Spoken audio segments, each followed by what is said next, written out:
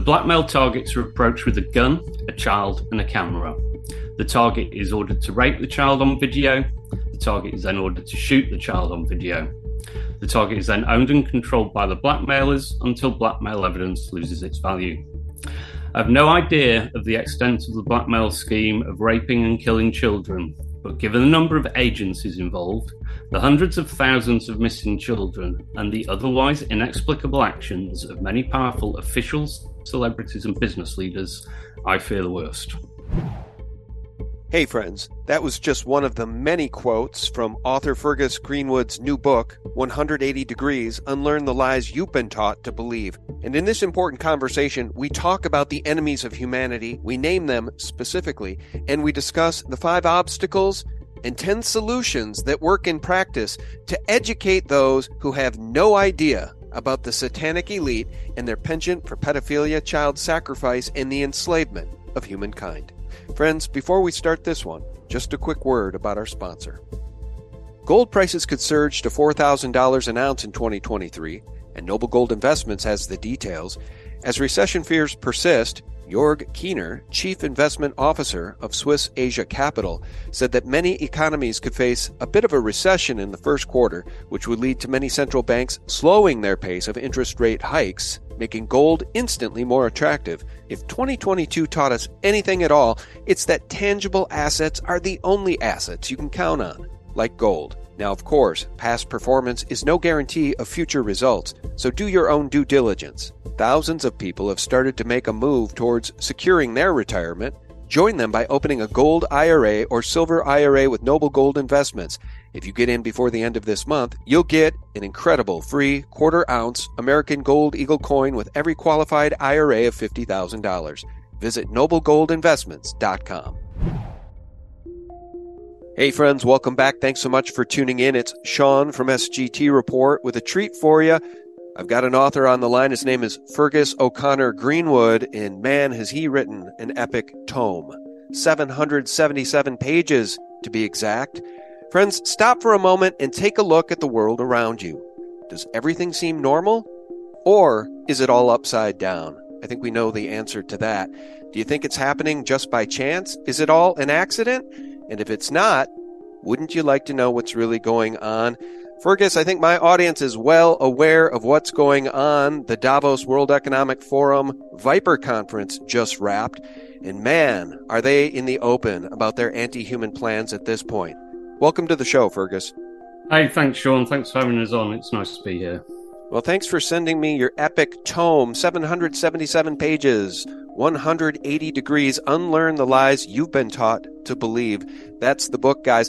Friends, you know, one of the ways that I think is very useful to wake people up, and I'm not very good at it. I wish I was more humorous, but I think humor is a fantastic way to wake people up. Feargus, I want to share this with you. I shared it over on Twitter.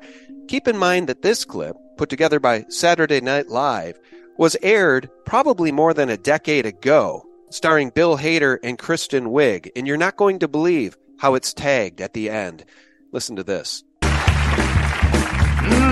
Pizza. I didn't hear the delivery guy pull up. That's because it's not delivery. Really? And it's not exactly pizza either. It's almost pizza. Come on, that's pizza. Nope, it's very nearly pizza, but not quite. It's almost pizza. See? Come on, let's eat. So it's, tofu pizza, or something like that. No, you could put tofu on a pizza and still legally call it pizza. But don't call this pizza. It's almost pizza. Pizza that's practically pizza in every way, except for a few key ones. Come on, dig in. But it's food, though, right? Come on. Pizza. Nice one, Mom. Okay, hang on here. What exactly is this, Carol? It looks like pizza. It's meant to. But it's not. If it was pizza, it would just say pizza. Look, I'll eat some. Sure smells like pizza. That was their intention. Whose? Just try it, Tom. It's getting cold. No. If anything, it's getting hotter. Okay, what is this, Carol? Just eat some. Hell no! I'll eat it. No! What the I never said it was pizza. If it's almost dinner, it's almost time for Almost Pizza. The thing that's much like pizza, roughly speaking. From Pfizer. Friends, you probably wondered why I was going to let that play for the entire minute. The tag is priceless. Feargus brought to you by Pfizer. Almost pizza. Well, it's almost a vaccine, but really it's a bioweapon. Yeah, correct, Sean. And I think, the whole thing's been theatre from the start. And of course, that's how they use those type of lies is, but when you know that they invert everything, then normally you can see the lie more easily. So, they told us that a virus had been released and therefore they needed to bring in a vaccine. Whereas most of us now know that they needed to bring in the vaccine bioweapon and therefore release the virus. That's right. All they do is lie. You've got a chapter here in your book called The Big Lie. What do you think is the biggest lie at this point? Is it the bioweapon masquerading as a vaccine? Is it the World Economic Forum and the United Nations Agenda 2030 policy to bring us to our knees economically without any access to affordable forms of energy? Is it climate change? I've got a clip from Angry Al Gore to play in a second, but what is the big lie at this point in your view? And by the way, it was either Plato or Socrates who said, and I quote, "I cannot teach anybody anything. I can only make them think." They don't want us to think at all. But the problem for them at this point, Feargus, is people are starting to think. People are starting to wake up and ask questions. What is the biggest lie in your view? Well, certainly the three you've quoted there have to be in the top 10 at the moment. I would say the biggest lie of all is trying to persuade you that you're not a spiritual being having a physical existence. Because I think when you strip everything back, that's where the real war is being fought. I think you're spot on. That is a great response. They don't want us to think the devil's real. The one they worship, Lucifer. Truly, at the highest levels, these people worship Lucifer and they sacrifice children. They take part in satanic rituals. No kidding. Yeah. The sheeple people don't want to believe that's true. But we know from Jimmy Savile, we know from Sir Edward Heath, who's said to have killed as many as 16 children, but that only came out after he died. I mean, the list is long of pedophiles and satanic ritual abuse. It runs in the families. These people practice this, and they have since the beginning of time. These are the Babylonian slave drivers, these people. Really, it's like Q said, follow the bloodlines. Yeah, so in the book, I have two quotes. There's 5 quotes really that tie what you're on about there all together. But let me give you the 2 from Dave Jander and Linwood for those who aren't fully aware of how the blackmail operation operates. So this is Dave Jander's. A very well-known political figure, I will not tell you who, said, "I'm going to give you some advice, and it might sound off the wall, but I want you to listen to it. When you're in Washington, never go to a private party in Washington, D.C., and that includes at the vice president's house." The vice president at the time was George H.W. Bush. "It might seem an innocuous situation. You're invited by a congressman to go over for a football game. You were there, and there is alcohol and kids walking around. But Dave, someone will slip something into your drink. You will wake up hours later, and there will be a Polaroid picture on your chest with you with one of those kids. This is how they get you." The second quote from Linwood is far worse. "I believe a multitude of powerful individuals worldwide are being blackmailed in a horrendous scheme involving rape and murder of children captured on videotape. I have the key to the files containing the videos. I have also shared this information. The blackmail targets are approached with a gun, a child, and a camera. The target is ordered to rape the child on video. The target is then ordered to shoot the child on video. The target is then owned and controlled by the blackmailers until blackmail evidence loses its value. I have no idea of the extent of the blackmail scheme of raping and killing children, but given the number of agencies involved, the hundreds of thousands of missing children, and the otherwise inexplicable actions of many powerful officials, celebrities, and business leaders, I fear the worst." Those are powerful quotes. I used to have Dave Janda on quite often. Haven't spoken with him in a while. I need to reinvite him. It makes me wonder if he said those words on my show because we've had so many conversations about this topic. And do you think that the video that is said to exist of Hillary Clinton and Uma Abedin raping and killing a child, do you think that's real? We're told that there was a video like that on the Is that the frazzle drip laptop. one? I'm sorry, go ahead. Is that the frazzle drip one? That's correct. That's what it's called. I don't know exactly why it's called frazzle drip, but yes, we are told that grizzled detectives, New York cops who witnessed a video found on Anthony Weiner's laptop were brought to their knees in tears because of the horrific nature of what they saw. And it is said, it's almost urban legend at this point because I don't have any proof of it, but it is said that it was Hillary Clinton and Uma Abedin surgically cutting the face off a child and then murdering the child. Do you think that exists? I know things like that exist. I know people do those things. I wonder if that particular video involving those two women does exist. I couldn't comment, Sean. I mean, the point is here for me is to try and get to the bottom of why this is happening, because I don't think it's just about blackmail and control. I think you have to look at the spiritual side of this war to understand that. And maybe I can give you 3 quotes from the book, which will explain the link between paedophilia and the vax. Yeah, please do. And the satanic ritual abuse. So there's one from Jennifer, who's an SRA survivor. She said the following. I believe Fiona talked about Fiona Barnett, who was also a survivor. I believe Fiona because I've been there. I found her book to be incredibly healing for me. I was a sex sacrifice.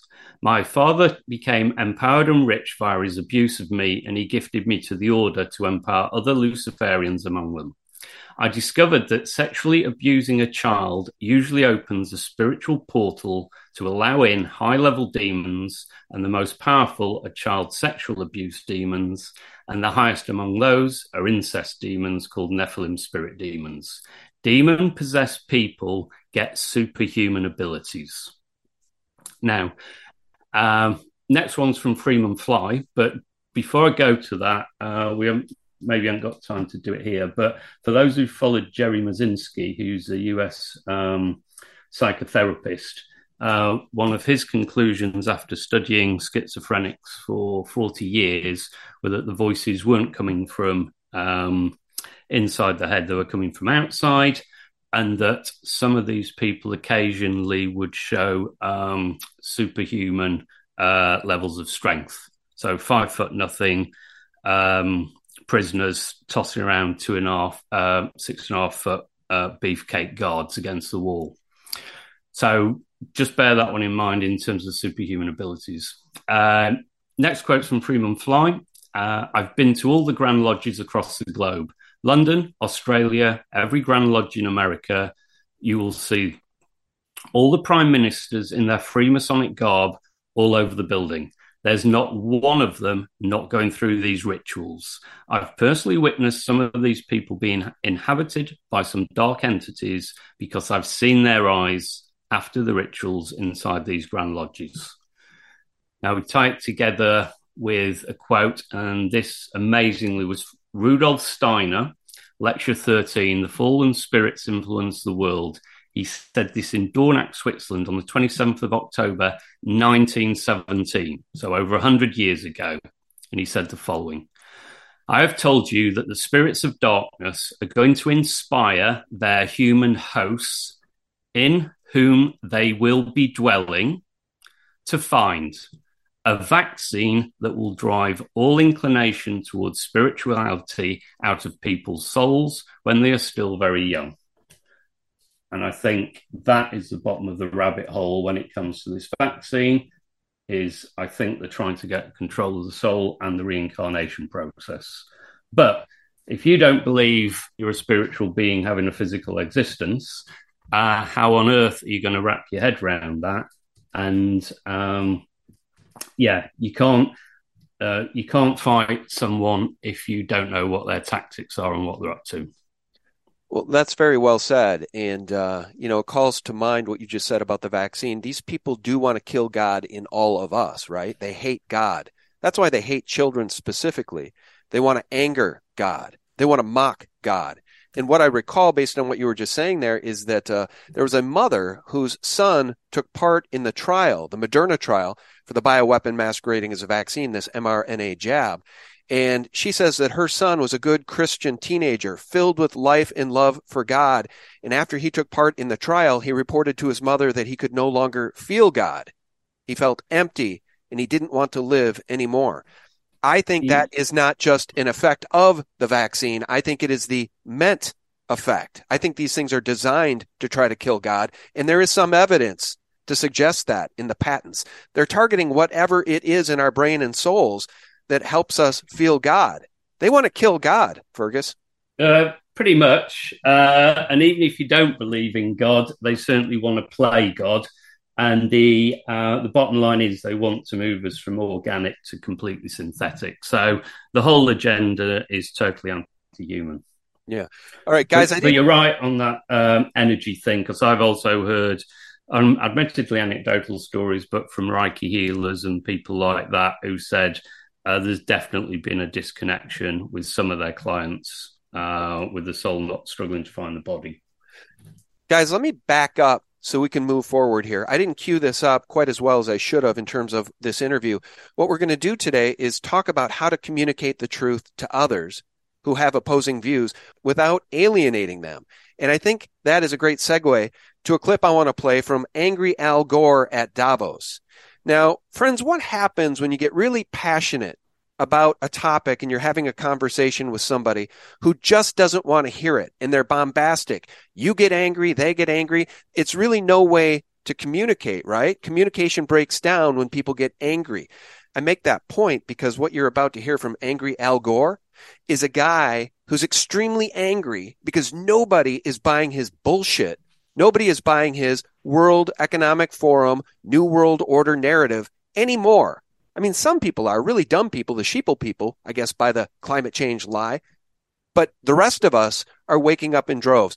Now, I want to play this clip of Al Gore at Davos and tell me if this is a man who feels like his narrative is still working, that people want to hear it, and that he's right. Nope, he's angry. Why is he so angry? Listen to this. We're still putting 162 million tons into it every single day, and the accumulated amount is now trapping as much extra heat as would be released by 600,000 Hiroshima-class atomic bombs exploding every single day on the Earth. That's what's boiling the oceans, creating these atmospheric rivers and the rain bombs and sucking the moisture out of the land and creating the droughts and melting the ice and raising the sea level and causing these waves of climate refugees predicted to reach 1 billion in this century. Look at the xenophobia and political authoritarian trends that have come from just a few million refugees. What about 1 billion? We would lose our capacity for self-governance. Now that's funny. Al Gore worried that we will lose our ability for self-governance? He doesn't want us to be self-governed. He wants us to bow to the New World Order. And by the way, he profits from these lies. Look that up. Look up Al Gore's interests in the climate change lie. Feargus, why do you think he sounds so angry? And do you think that's an effective form of communication? Well, it's definitely not an effective form of communication. In fact, it's the best way of getting people to switch off from listening to you. I mean, obviously what he's saying is total bullshit. I mean, I've got a quote in the book that goes back to 1922, fear-mongering about us all being drowned in 11 years' time. You know, it's always 11 years away for some reason, and it never turns up. So, yeah, maybe it comes off, thou doth protest just too hard sometimes. Yeah, the lady doth protest too much. Yeah, I can't stand these people. They're so evil. But the good news is they wear their evil on their sleeves now. Klaus Schwab, I mean, he's like a bad guy in a Bond movie out of central casting. Yeah. They've lost control of the narrative, man. I mean, think about 20 years ago. Think about just 10 years ago. Remember when there was going to be, we were told, a seismic shift in human consciousness because of 2012 and the end of the Mayan calendar? There was going to be a great awakening in humanity? Well, flash forward 10 years later, and it kind of seems like that's the case. People are waking up in droves, man. Correct. Yeah. I've got a friend, Abner. He's been working with spirits since he was 5 years old. He's now 80. Working with the poor, never charged anything. He says two things. He said, The more I help people for free, the more I'm allowed to see. And some of his stories are quite amazing. But back to you. All right. Well, 5 obstacles everyone faces. That's something we're going to talk about here. And I'm sure when you emailed me that, you meant obstacles we face in communicating the truth with others. I think one of those obstacles, correct, and I say this a lot, Feargus, is that most people don't understand the language. If they don't know what a central bank is, if they don't know what happened in 1913 under the watch of Woodrow Wilson, if they don't know what happened at Jekyll Island, if they don't know who the Rothschilds and the Rockefellers are, how can they possibly have a conversation about the truth? Is that the main stumbling block? Is it ignorance versus enlightenment?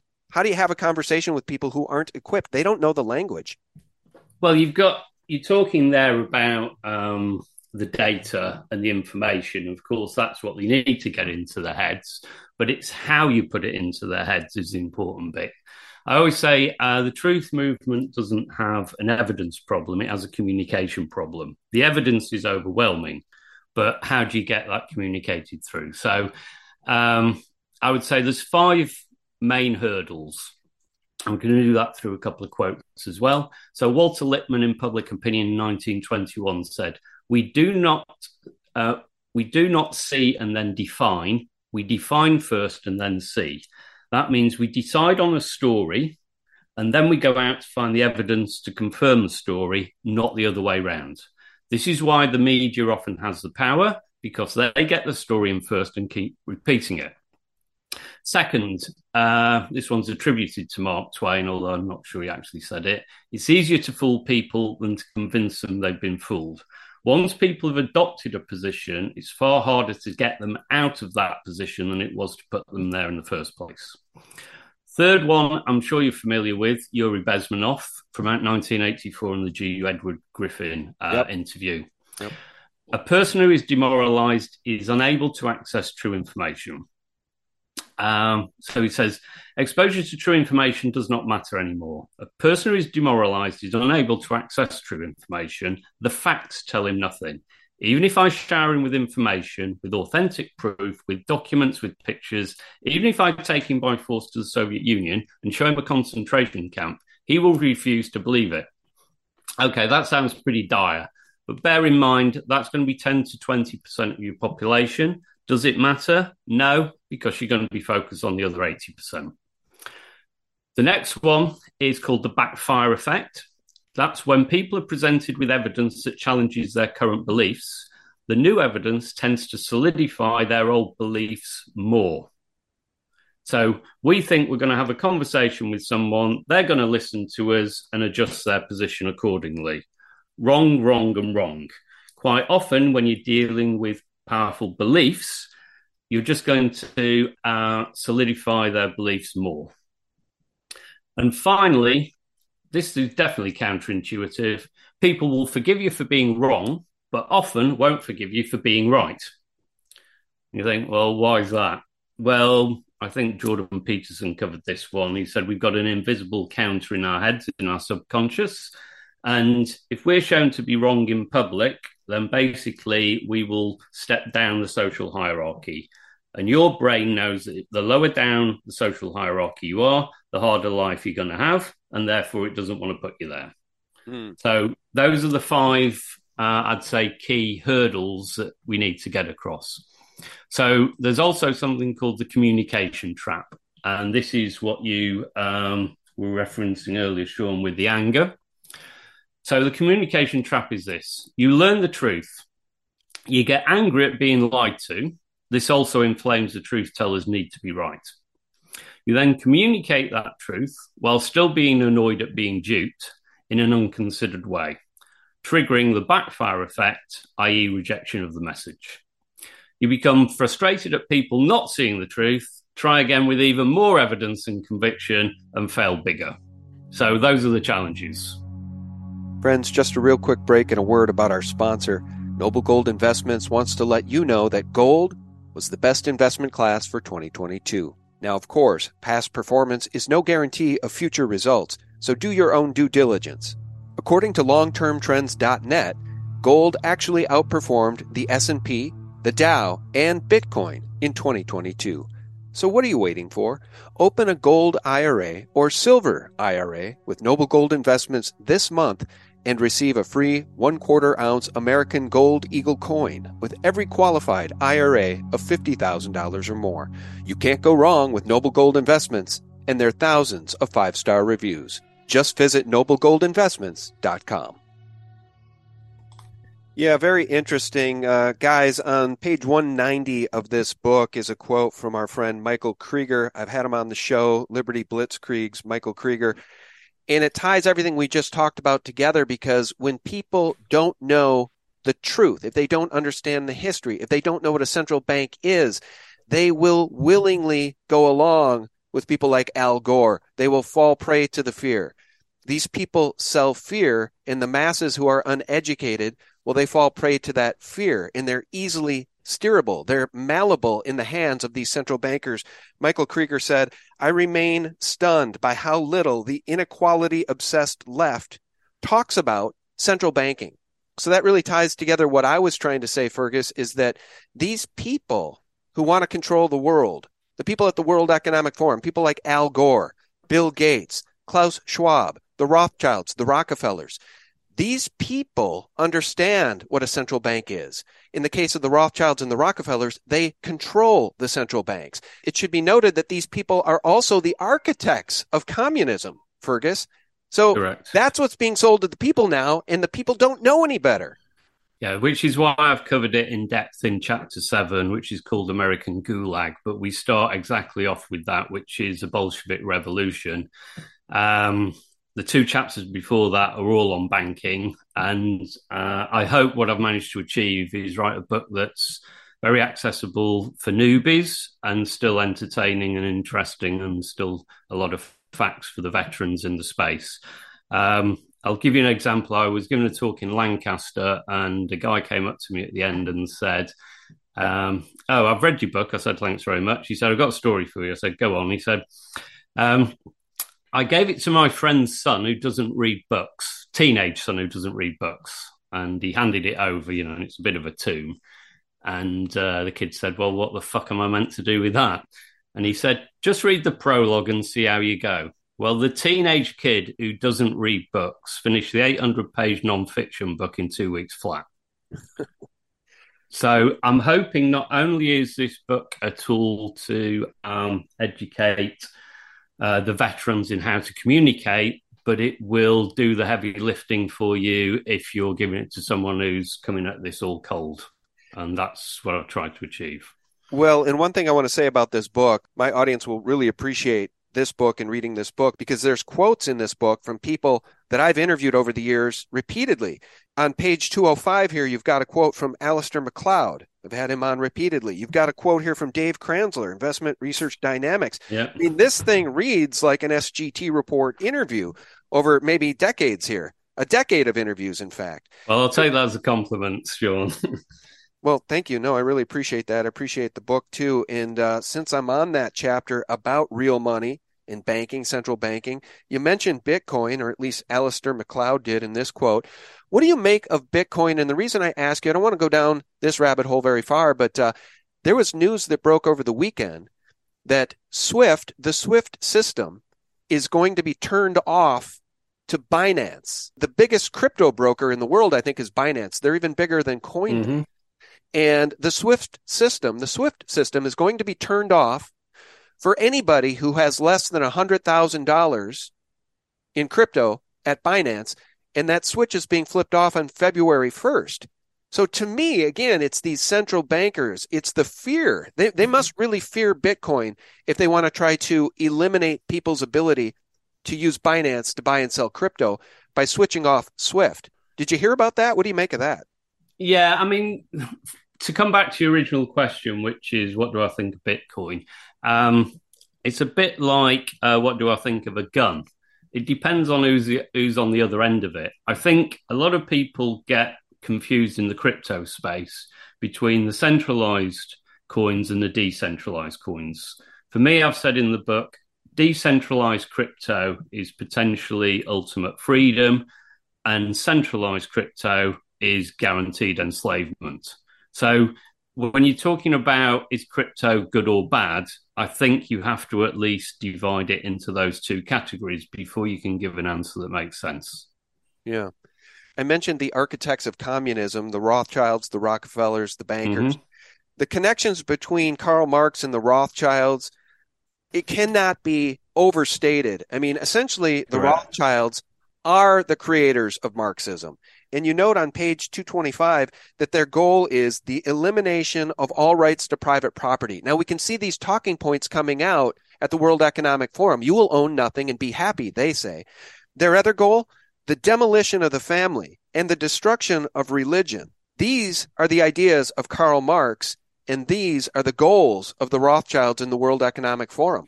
So it is truly a return to 14th century serfdom. That's what they want for human beings. And what's funny is they try to sell it to us with the word equality, right? Yeah, so, of course. As good-natured people, the dummies will believe, oh, well, they want to lift up the third world. No. Under United Nations Agenda 2030 policies, and by the way, the Rockefellers donated the land in New York City upon which the UN headquarters sits. They don't want to raise up the third world. They want to drag us down to the third world. They want us living as slaves, everybody on the planet, thereby we're all equal. That's their idea of equality, Feargus. Correct. Well, the interesting thing with, when you strip it back, basically the capitalist and communist system is basically one system because it's the same hidden hand behind the two. And it's really difficult for people to get their head around that, but I hopefully make the case quite well in the book.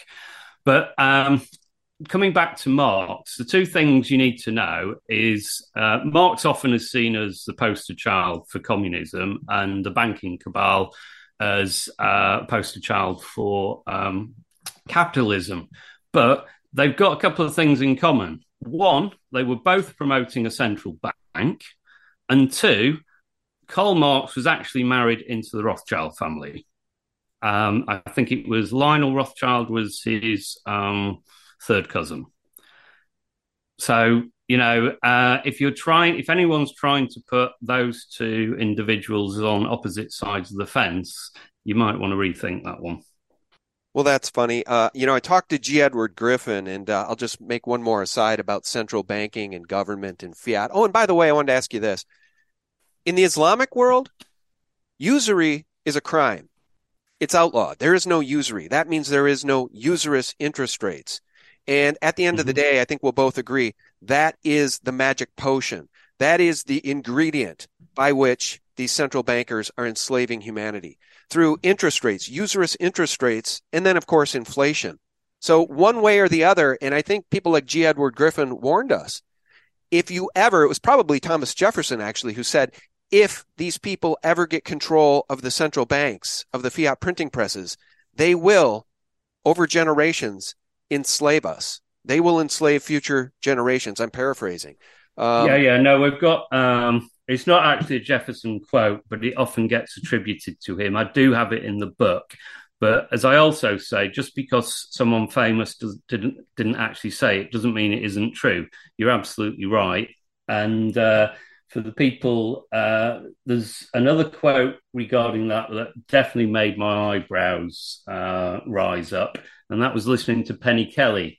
She said the following: when a planet accepts usury, it's the beginning of the end, which would indicate it's been done before somewhere else.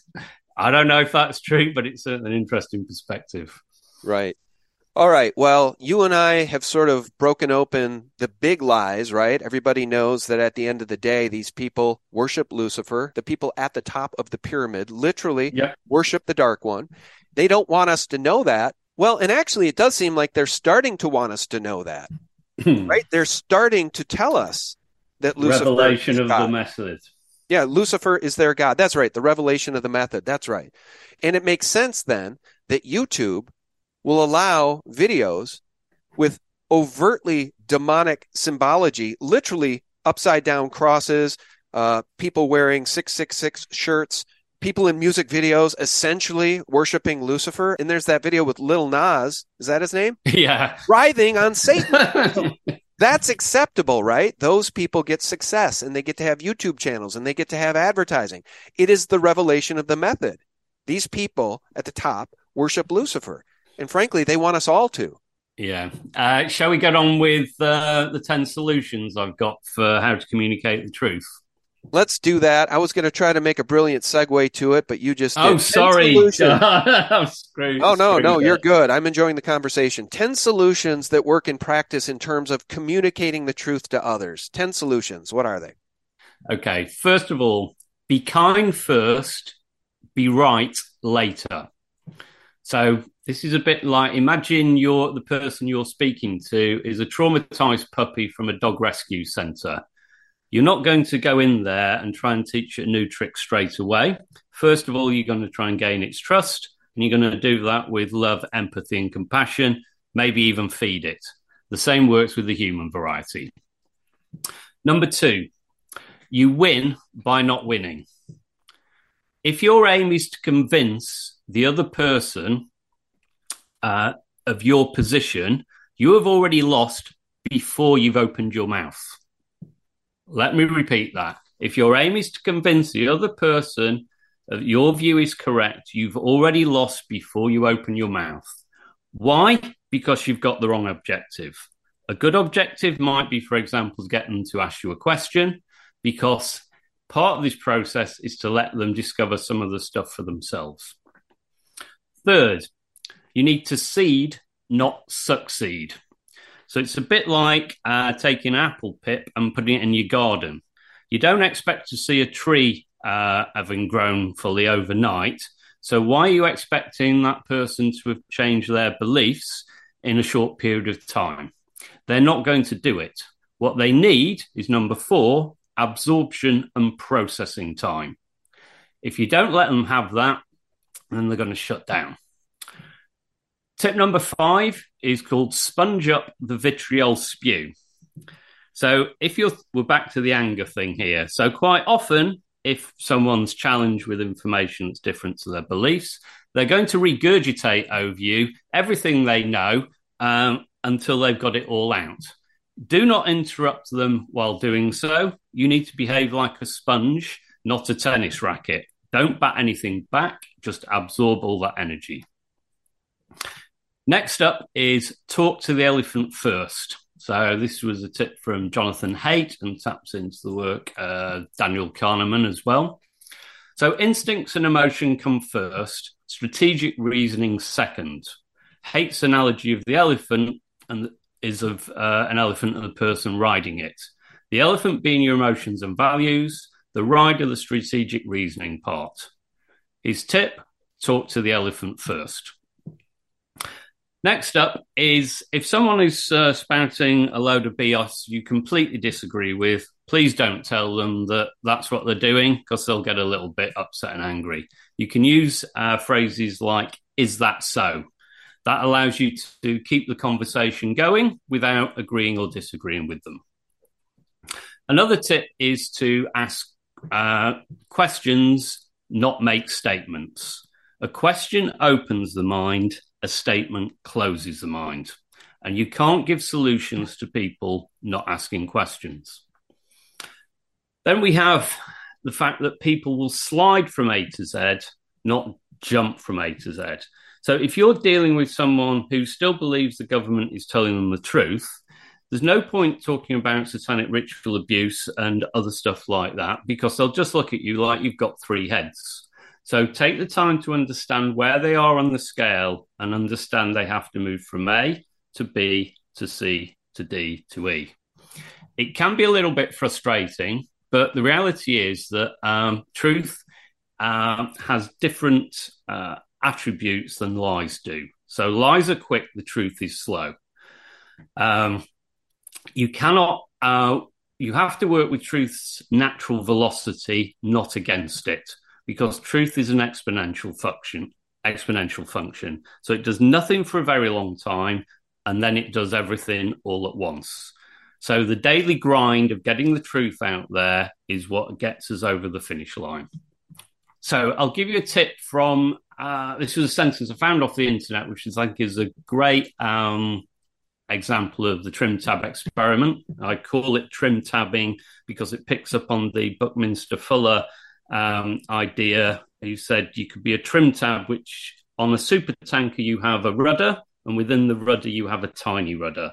He said if you want to move that super tank around, you don't move the rudder first, you move the tiny rudder. The tiny rudder moves the bigger rudder, and the big rudder moves the whole ship.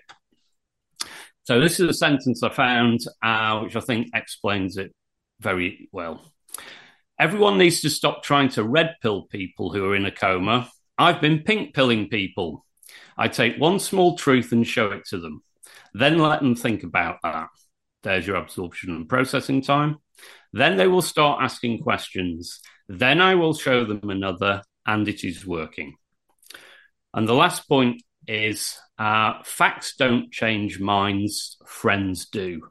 And this is really important because what it means is it brings this back to a word of mouth thing. So the real conundrum, Sean, is this. It's the many versus the money. They have the money and the media. We have the numbers. So all it involves is us leveraging those numbers in a meaningful way. The other thing in our advantage now is, as Charles Mackay said, in Popular Disillusions and the Madness of Crowds, people go mad in herds while they only recover their senses slowly, one by one. Now, what normally wakes people up is extreme pain, and that is what's about to arrive with all the vax damage and the deaths. So, I'm going to give you a very easy way of taking a room of 35 people and in 7 steps having reached everyone of the whole population in the US. And we do that by a simple geometric progression. So you have 35 people and you ask them each to have 10 conversations, or one conversation with 10 people that they know. And then those 10 go and have another 10 conversations. And we can get to 350 million in 7 steps. So we start with 35. Step 1, 350. Step 2, 3,500. Step 3, 35,000. Step 4, 350,000. Step 5, 3.5 million. Step 6, 35 million. Step 7, 350 million. But the good news is you don't have to reach everyone in the country. You only have to reach 3.5% to 5% to enact radical change. So if, for example, you've got a fairly big audience, I think, Sean, since you've been at it so long, imagine if 3,500 people went out and had those 10 conversations and gave the people the tools I've just explained in how to communicate, then you could get everyone in the country in just 5 steps. I love it. I like your optimism, too. And when I get out of bed in the morning, Feargus, I always try to see our cup as half full, even on the gloomiest days. And I really do think that we've hit a tipping point.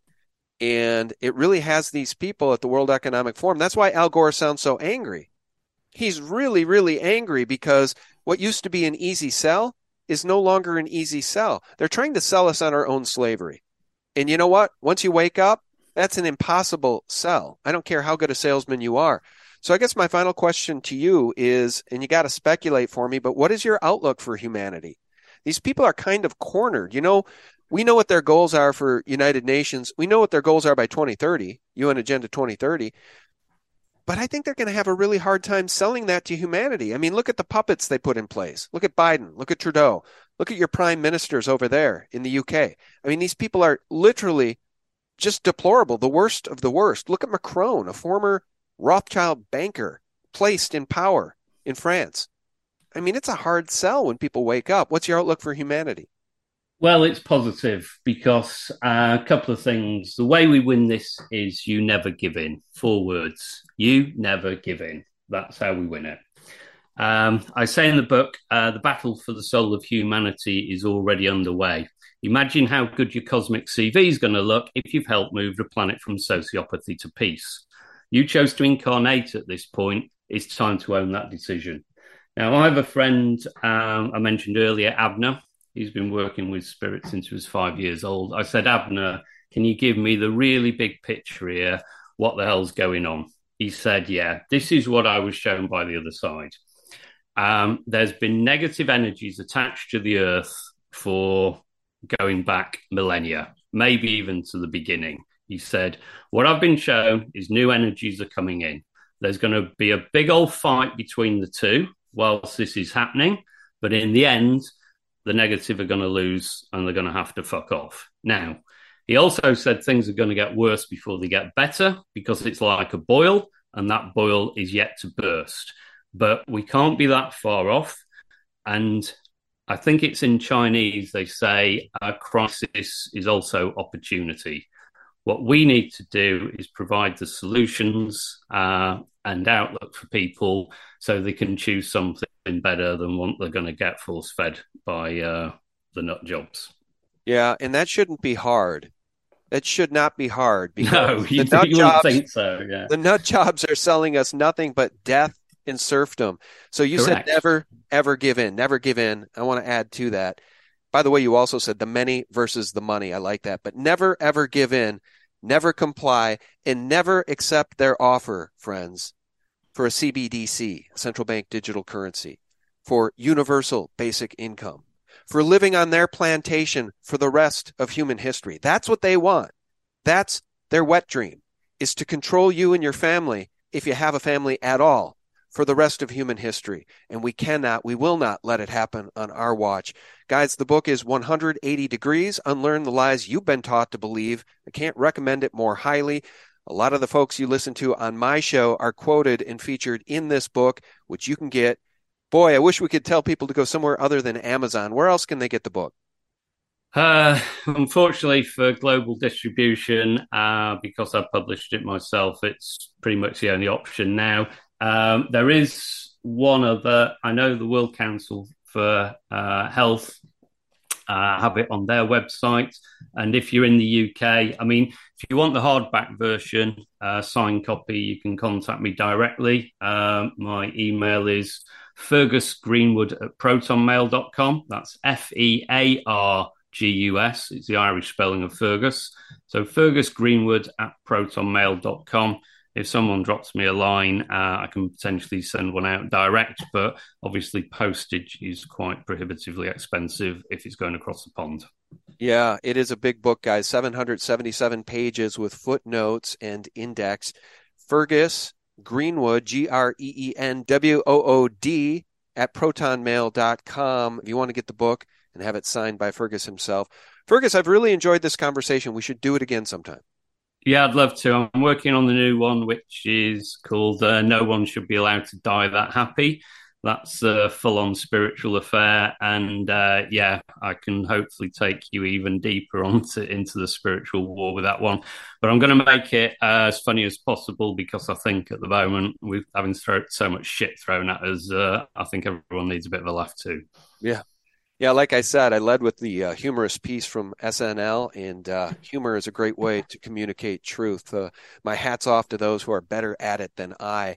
I tend to be a little bit more serious in my interviews, but I love humor. And almost pizza, guys. It's almost a vaccine, not quite. It's really a bioweapon. Our guest has been Feargus Greenwood. Feargus, thanks so much. Thanks a lot, Sean, and I appreciate all the work you've done over the years. Thank you, sir. A pleasure to have you on. And friends, if you're still with us, thanks so much for tuning in. I'll remind you every single day for free, you can get this information ad-free at sgtreport.tv. And to get the antidote to corporate propaganda and all those Mockingbird mainstream media lies, join us for free every single day at sgtreport.com. May God bless you and your family, friends. Bye-bye. Will the people take this responsibility and learn these things and teach them to their children and get together in their churches and organizations and make up their minds? This is the most important thing that any American can do right now in these times. Learn the rules.